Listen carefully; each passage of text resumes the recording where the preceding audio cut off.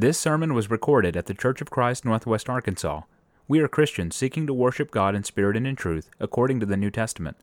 Come worship with us Sunday mornings at 10:30 at 1708 Elm Springs Road in Springdale, Arkansas.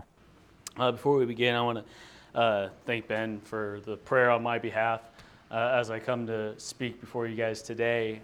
Today we're starting on Proving Scripture Part 4, Apocrypha. In previous lessons on Proving Scripture and its origins, we talked about the organization of the Bible, the inspiration of the Bible, and how the Bible was canonized over time. It didn't just one day spring up from nowhere, containing 66 books. It was written by man via divine inspiration of God, giving the Bible a dual authorship. It was organized, and eventually, after a long time of going through many books to determine what would be included and excluded, all put together similarly to how we have it today. Not only that, but its authority comes from God, and it is infallible, meaning it is the truth, and it is useful for teaching. It is inerrant, meaning that it is without error.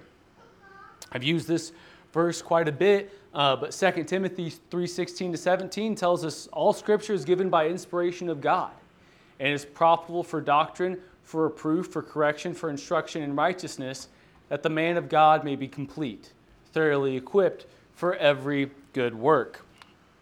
If God is perfect, which we know that He is, then His work would also be perfect.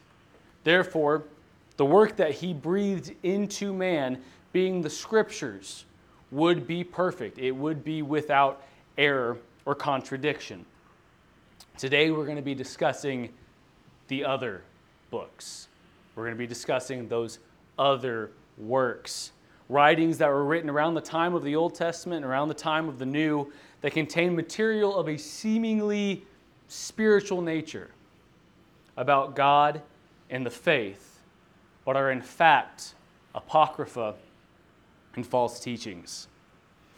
Before we begin into that, we need to talk about determining false doctrine. What is false writings? The Bible tells us in Ezekiel 13:6-9 to beware of false writings. It says, they have envisioned futility and false divination, saying, "Thus says the Lord." But the Lord has not sent them. Yet they hope that the word may be confirmed. Have you not seen a futile vision? And have you not spoken false divination? You say, "The Lord says," but I have not spoken. Therefore, thus says the Lord God, because you have spoken nonsense and envisioned lies, therefore I am indeed against you, says the Lord God. My hand will be against the prophets who envision futility and who divine lies. They shall not be in the assembly of my people, nor be written in the record of the house of Israel, nor shall they enter into the land of Israel. Then you shall know that I am the Lord God. Because they have seduced my people, saying peace, when there is no peace, and one builds a wall, and they plaster it with untempered mortar. False doctrine is nothing new, and we see it happen all the time in Apocrypha. We see Scripture constantly warning us about it. And certainly it is a great example of false doctrine, people claiming the Word of God when it's not the Word of God. But it is certainly not the only. Scripture also tells us that God's Word is the same forever and always. In Hebrews 13:8-9, says, Jesus Christ the same yesterday and today and forever. Be not carried about with diverse and strange doctrines, for it is a good thing that the heart be established with grace, not with meats, which have not profited them that have been occupied therein. God's word does not change. It doesn't vary. He's not going to tell one person one thing and another person a completely different thing. Not only that, but His word will last forever. In Isaiah 48, it says, the grass withers, the flower fades, but the word of our God stands forever. That is one thing that heavily differs Apocrypha from Scripture, from writings and false doctrine. While new false doctrine seems to pop up all the time, they do not last. God's word lasts forever. It's been with us since it was created. Every writing has lasted through the ages. False doctrine, Apocrypha, they do not last. They do not hold. Not only that, but God's word does not contradict. In 1 Corinthians 14:33, for God is not the author of confusion, but of peace, as in all churches of the saints. God is not going to confuse us by saying one thing and meaning another or changing what he's saying. He's a guide, and he guides us. We can look at his book for whatever we need as Christians. I showed this picture, I think it was the last time that we spoke. This is a map, a reference map of the Bible. If you'll look here at the bottom, each time you see it change color, that's a different book. Different shade of gray is a different book of the Bible. Starting with Genesis here at the beginning and Matthew here at the beginning of the New Testament. And each line is a different chapter in each book, the length denoting the length of that chapter. These lines here are every time that one is referenced back to another, and how interconnected. You can visibly see how interconnected all these books are. Over all that span of time that the Bible was written, and they are so interconnected. I used the term last time, they're hyperlinked. You can look at one verse, and that verse is going to take you to another verse in another book, and there's no contradiction through all these years, through all these different writings. There is no contradiction. Because our God is not the God of confusion. There are so many dangers nowadays that we're seeing pop up in false teachings. And the main danger that I think of when I think of these false teachings, these false writings or false preachings, is the fact that life is in the Word of God. 1 Corinthians 15, 1-4 says, moreover, brethren, I declare unto you the gospel which I preached unto you, which also ye have received, and wherein ye stand, by which also ye are saved. If you keep in memory what I preached unto you, unless ye have believed in vain, for I delivered unto you first of all that which I also received, how that Christ died for our sins according to the Scriptures, and that he was buried, that he rose again the third day according to the Scriptures. Life, truth, faith, salvation is found in the Scripture. This is why it is so important for us to study, to discern false teachings from the Word of God. It is a life and death matter. In recent years, and I say recent years from a historical perspective, past 50 years or so, we've seen a lot of change, a lot of people trying to bring in false doctrine, a lot of newer false writings. An example would be David Berg, who wrote the Mo letters. He was a cult leader for the Children of God. Some of you may have heard of Jim Jones and the Jonestown Massacre, and what happened there was a mass suicide of around 800 people that were following the false teachings of this man.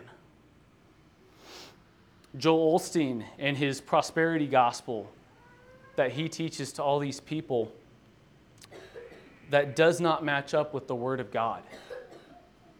And even Billy Graham, who goes as far as to teach that baptism is not necessary for salvation. It's all scary because it all matters. It all is changing what the Scripture is teaching. It's not showing what God wants us to know.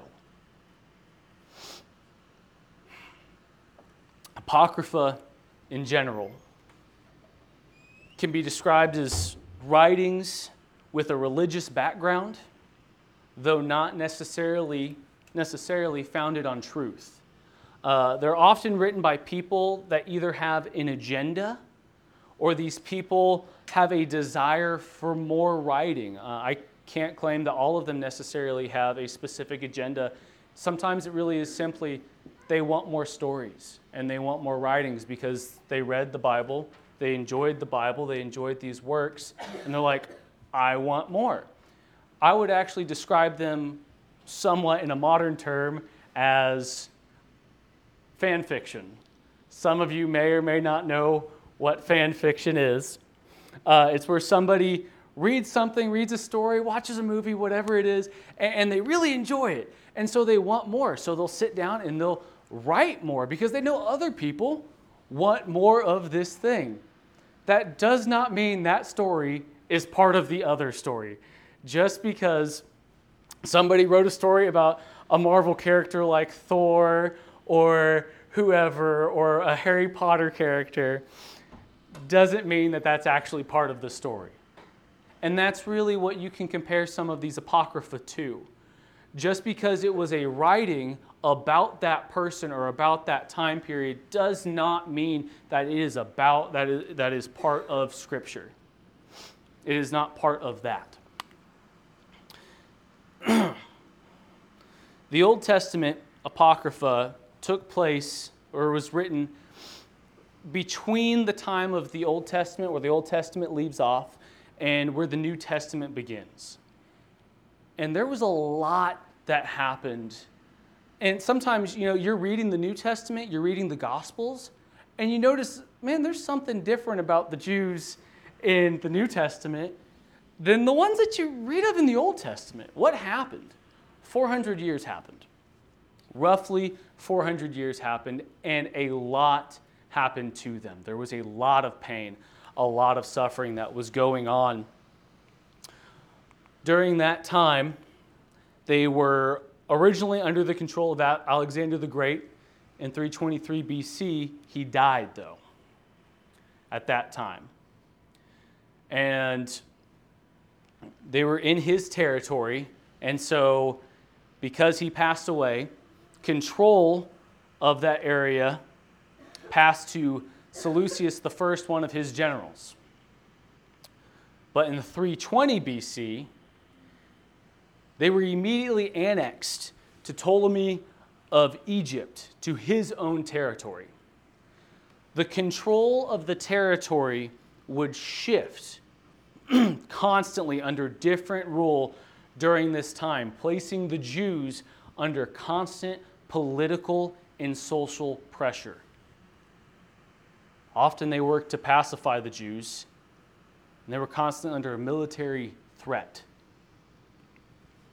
In 205 BC, Ptolemy V dies, and Antiochus III of Syria decides to annex Judea. Egypt tried to stop them, but they failed in 198 BC. This war that was fought in their homes, on their land, in their area. It was all around them. Antiochus was actually kind of fair towards the Jews, but if anything, he was just tolerant. He didn't like them, he didn't care about them, but he didn't do anything to them either. Eventually, by military force, Rome took over part of the region that was connected to Judea in 190 BC. And while they didn't take over Judea in that region just yet, this put a lot of pressure on Syria. And what Syria did was they kind of lashed out a little bit against the Jews because they had a lot of pressure on them, so they're going to put that pressure on somebody else. During this time, the people of the Syrian Empire also began to try to force their Hellenistic beliefs on the Jews. Think kind of Spanish Inquisition. It wasn't always peaceful. Sometimes it was violent, and they would try to force them to believe what they wanted them to believe. And the Hellenizing of the Jews, which is a specific time period as well, though it started way earlier, was in 175 BC to 164 BC.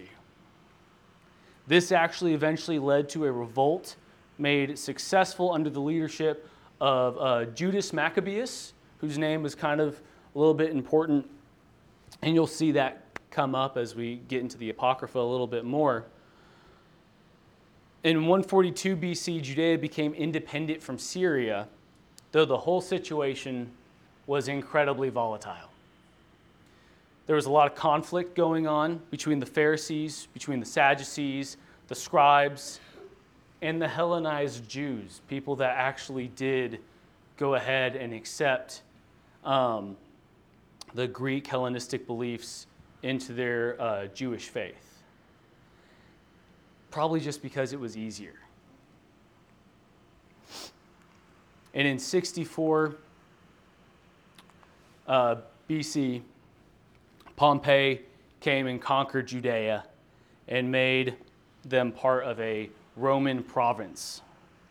This period, where the Old Testament Apocrypha was written, was full of unprecedented political, military, social, and religious turmoil. You can see the desire for freedom from this life. You can kind of picture their desire for a Savior who would bring about an earthly kingdom. You can kind of pick up, even though it's not doctrine, even though that's not biblical, you can see their want for it because of all the pain and the suffering that they endured. So the writings of this time reflect that. They're partial fact, mostly fantasy, and the fantasy being a huge part to try to give people hope, and hope of a Savior that would come and destroy all these kingdoms that caused them so much pain and caused them so much hurt. The books that make up the Old Testament Apocrypha are 1st and 2nd Esdras, Tobit, Judith, additions to Esther, the Wisdom of Solomon, Ecclesiastes, Baruch, the letter of Jeremiah, additions to the book of Daniel, and 1st and 2nd Maccabees. There is actually a 3rd and 4th Maccabees as well, but it is so outrageous that it is even considered kind of apocrypha to the Apocrypha. So they don't even really include those in that category. Most of the time, there are some that will still include it. While these are still Apocrypha, they actually do hold a lot of Jewish traditions, including a lot of feasts that they have, a lot of holidays that they have come from the Apocrypha. Hanukkah comes from the Maccabees. It comes from that time period. But even then to the Jews, and even now for most of them, it's not included as canonical. It's not included as part of their scripture. They just kind of look at it as tradition. First Esdras, for example, is a compilation of historical material from the Old Testament, specifically Chronicles, Ezra, and Nehemiah, a lot of those stories. There are a few others in there as well. It includes some interesting interpolations on some stuff, such as the debate of the three soldiers, where it just talks about supremacy, the supremacy of truth, though there's a lot of historical errors still within it, a lot of inconsistencies with the canonical sources that it drew from. Second Esdras is mostly a Jewish apocalyptic writing. It does a lot of searching again for a Messiah that will restore Israel to its former glory. Again, it's a focus on an earthly kingdom, not a spiritual kingdom that we have in Christ. Tobit, what a wonderful name for a child. Wish my wife would let me name child Tobit. It's mostly romance and folklore. And honestly, it's kind of an interesting read. It's a little fun. It's a little goofy. But Tobit was just folklore, a folktale that they told to kids.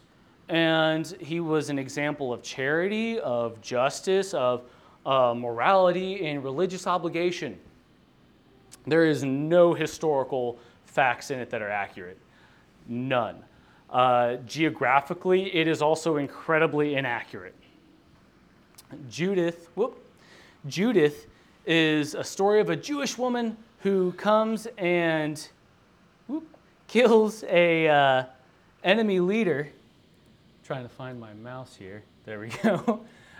Who kills an enemy leader and saves the people. But again, it lacks any historical or chronological facts. It is especially chronologically inaccurate. The additions to Esther, that's one a lot of us have probably heard of. A little bit more familiar with hearing about additions to Esther. It was written years and years later after Esther was initially written, and it was written in Greek, not written in Hebrew, and they're not included in our Bible for that reason. And they just don't match up with what Scripture says.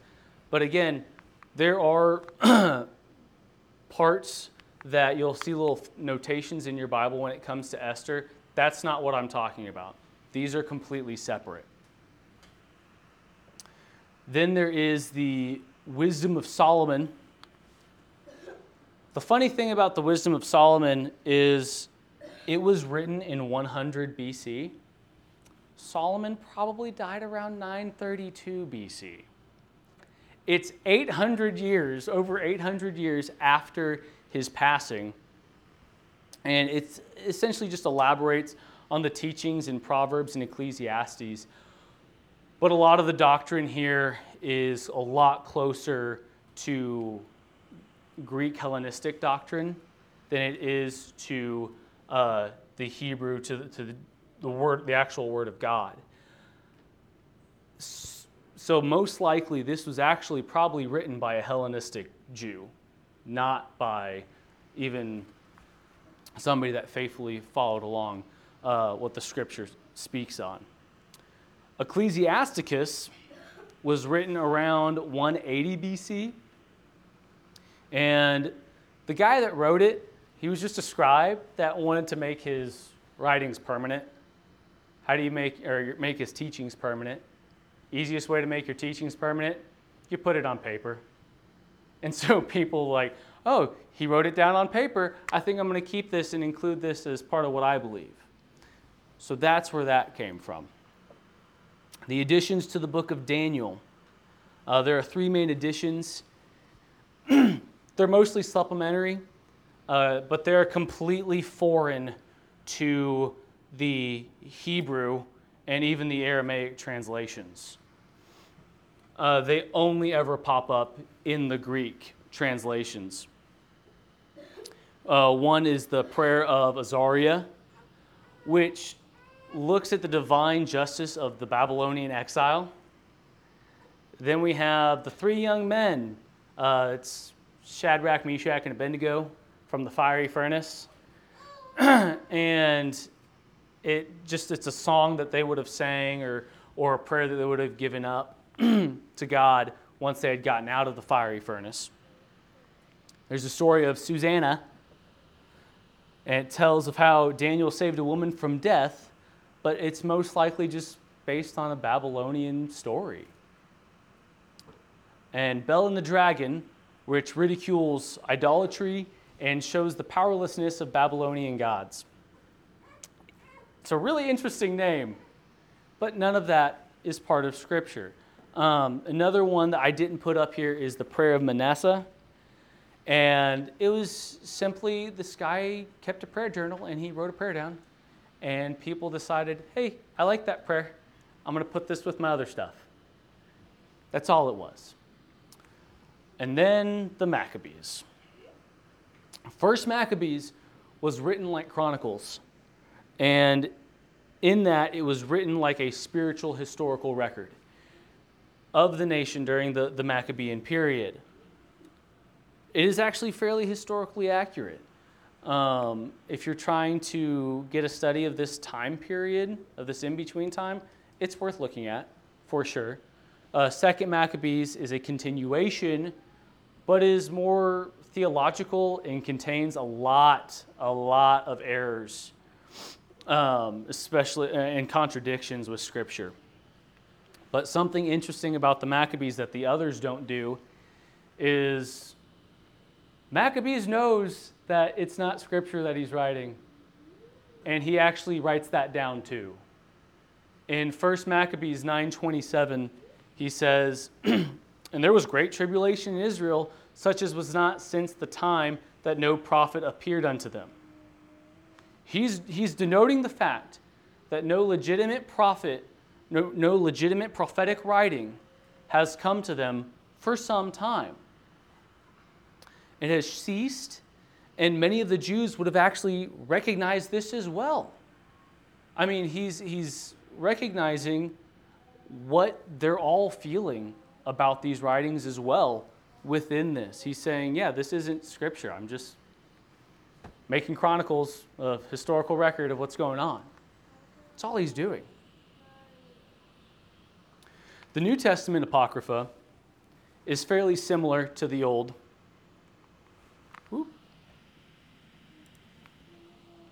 There we go. The New Testament Apocrypha is fairly similar to the Old Testament Apocrypha in that the writing was mostly a desire for more story. A lot of it was a desire for Jesus' life. It dealt with a lot of his childhood, a lot of his family life, that people they wanted more. I mean, who doesn't want to know more of what it was like raising Jesus as a child? That just sounds like such an interesting thing. And so people saw that and they decided, I'm going to write a story about that. A lot of it, I mean, all of that was completely within the realm of fantasy.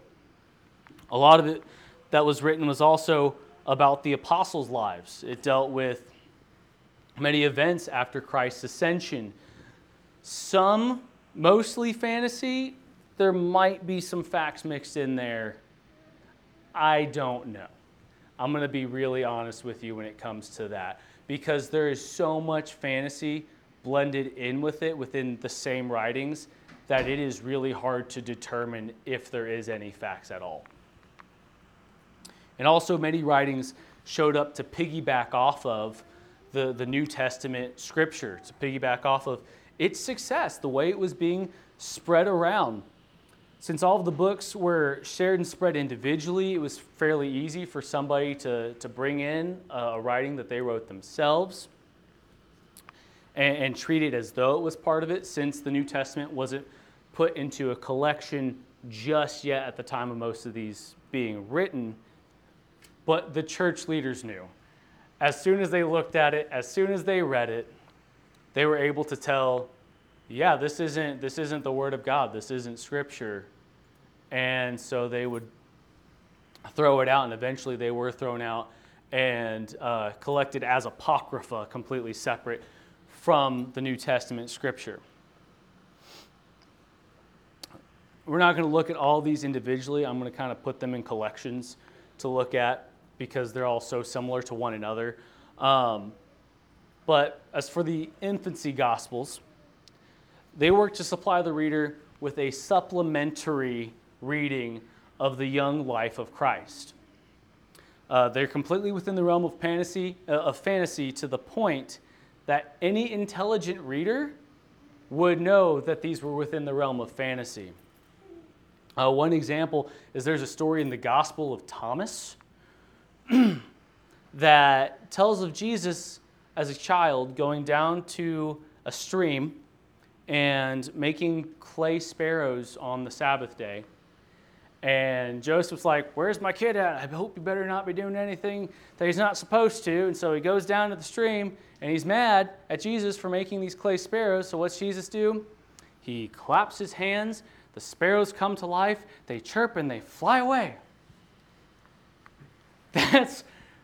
that's the kind of stories that pop up in these, and they are so out there. They're so strange, and if anything, if you were to look at that as Scripture, it would tarnish the character of Christ and who He is.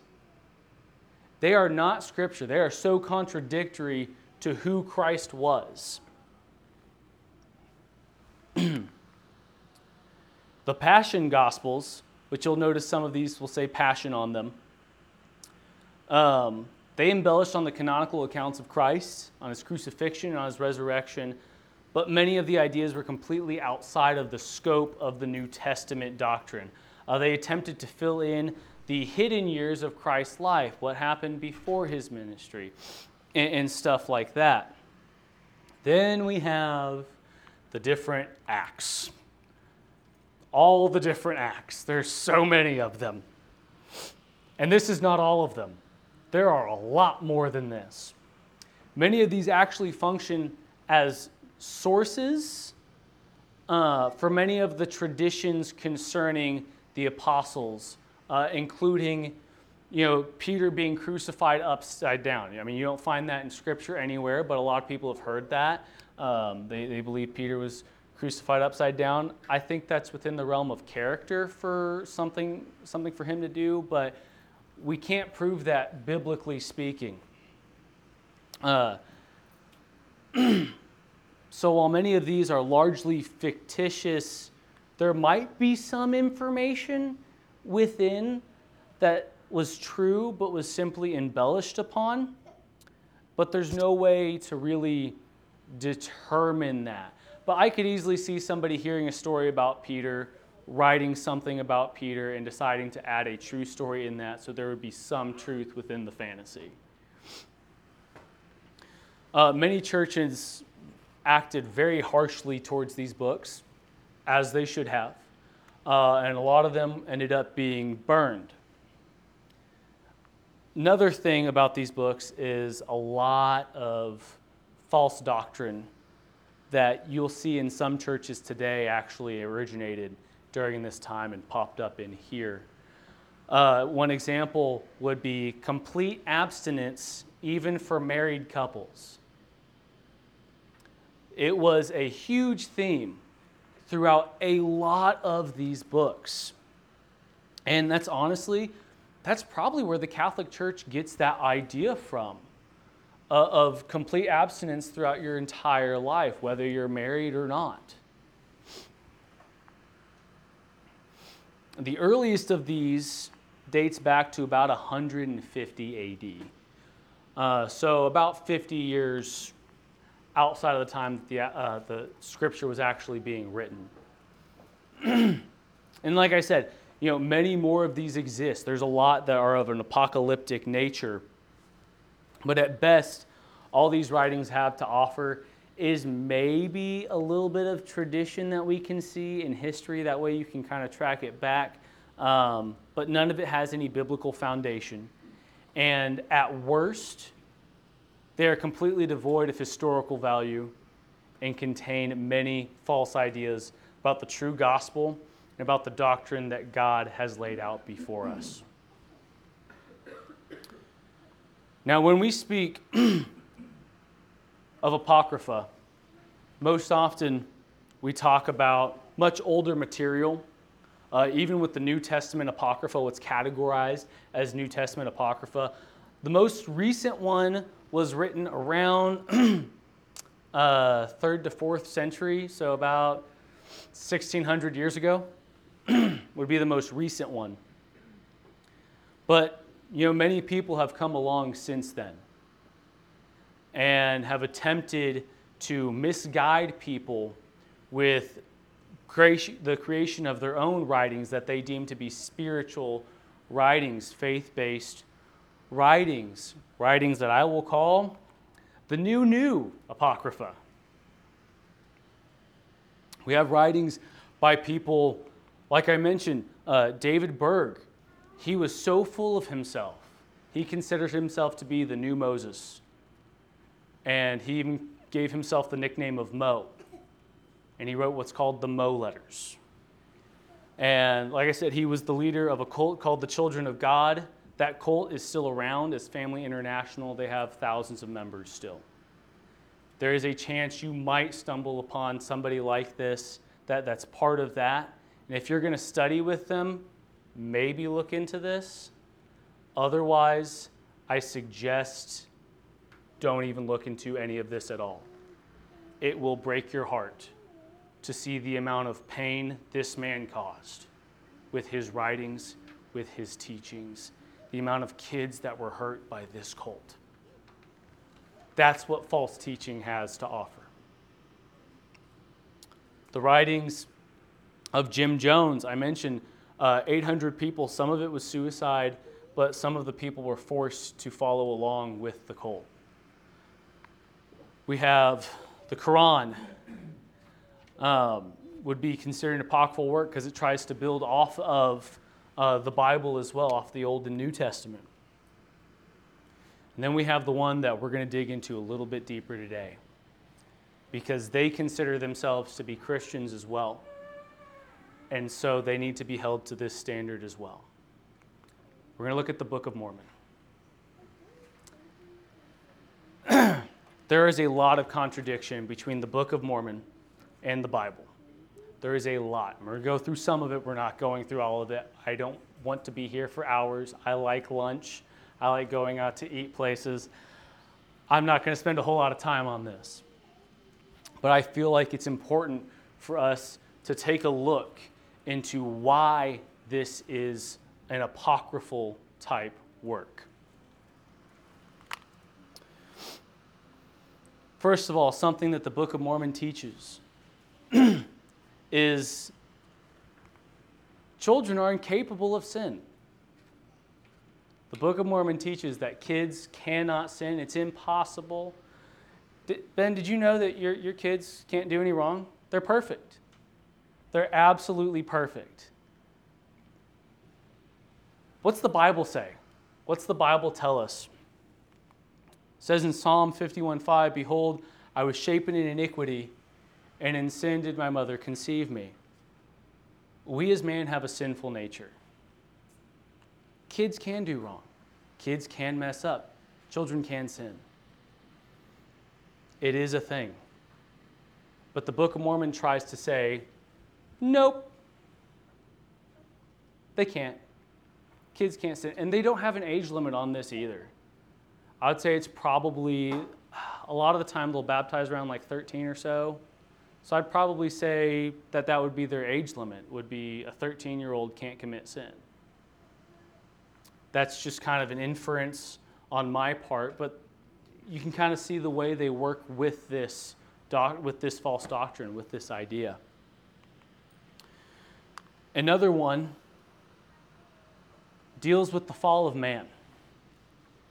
They have a very interesting look at the fall of man.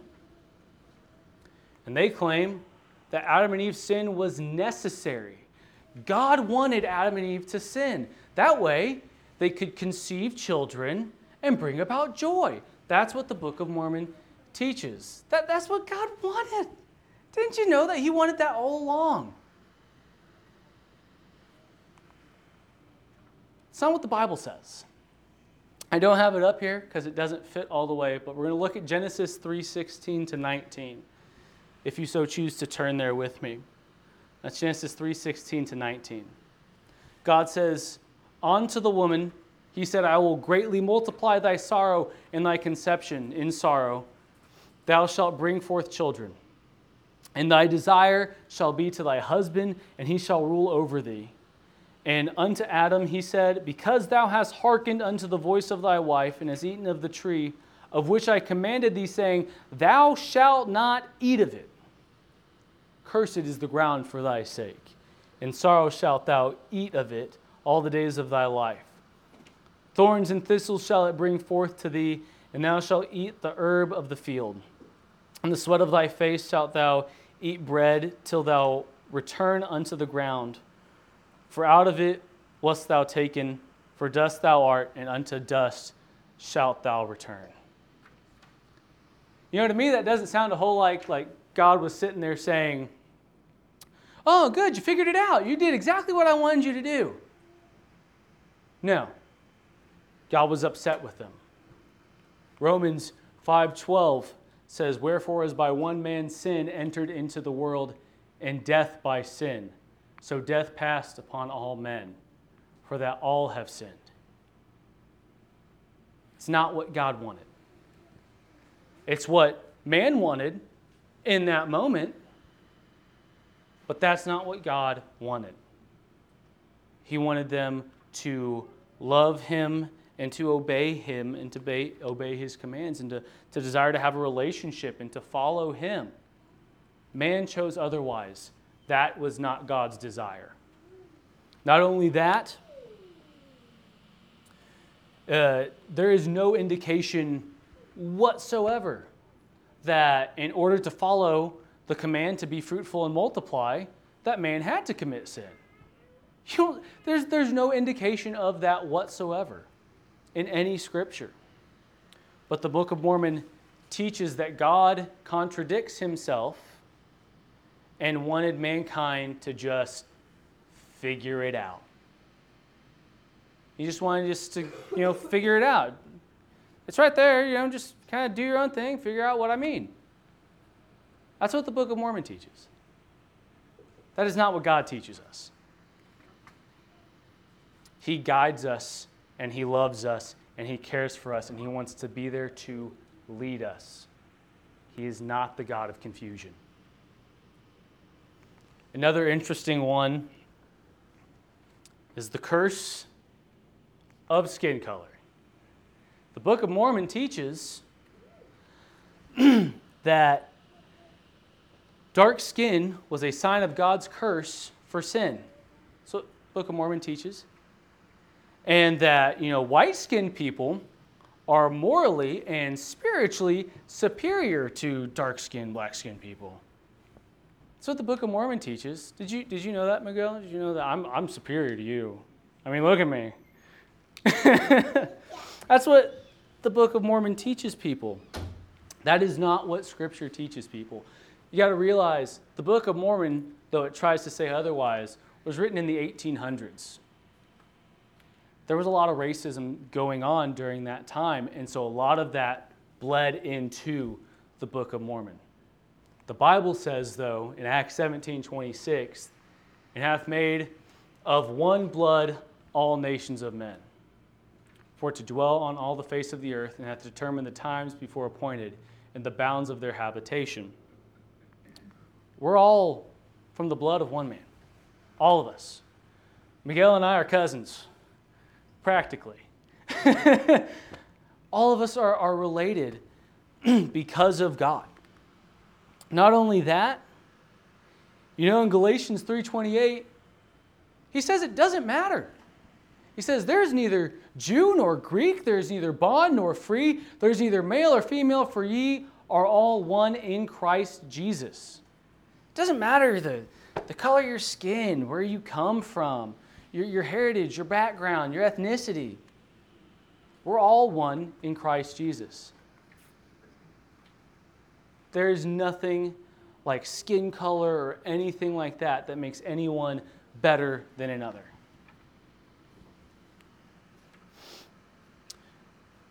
Another interesting thing that you see pop up with the Book of Mormon is that it claims parts of the Bible will vanish away. They claim that parts of the Bible would disappear, would vanish. Well, we just kind of went through part of this, but what's the Bible say? It says in Mark 13:31, "Heaven and earth shall pass away. My word shall not pass away." The word of God's not going anywhere. Matthew 5:18, "For verily I say unto you, till heaven and earth pass, one jot or one tittle shall in no wise pass from the law, till all be fulfilled." The Word of God is not going anywhere. It is alive. It is with us. It's not going to fade away. The Book of Mormon probably did this to get around the fact that it is presented as a lost book. And from before the time of Christ. The length of time of darkness is another interesting thing. At the crucifixion of Christ, the Book of Mormon declares that there will be 3 days of darkness fall upon the land. But Scripture kind of says otherwise. More than once. In Matthew 27:45, now from the 6th hour there was darkness over all the land unto the 9th hour, so 3 hours. Mark 15:33, and when the 6th hour was come, there was darkness over the whole land until the 9th hour. Luke 23:44, and it was about the 6th hour, and there was a darkness over all the earth until the 9th hour. Nowhere in there can you fit 3 days into 3 hours. That's what the Book of Mormon teaches as a prophetic writing, since it was technically written before the time of Christ.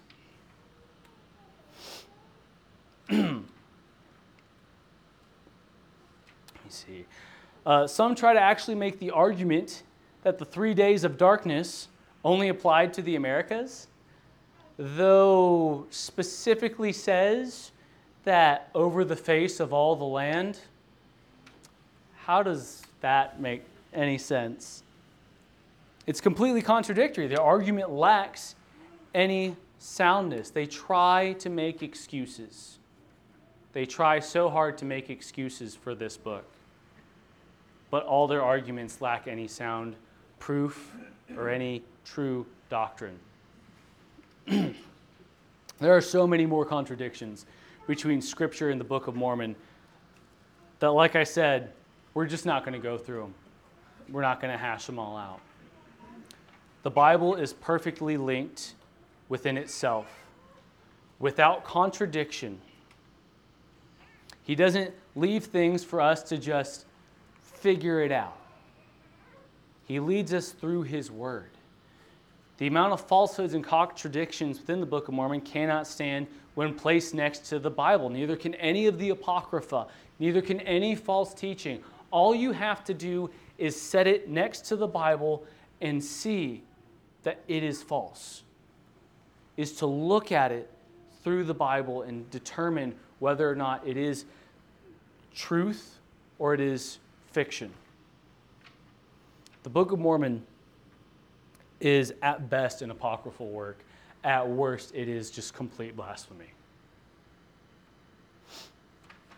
The world has always been full of false teachings.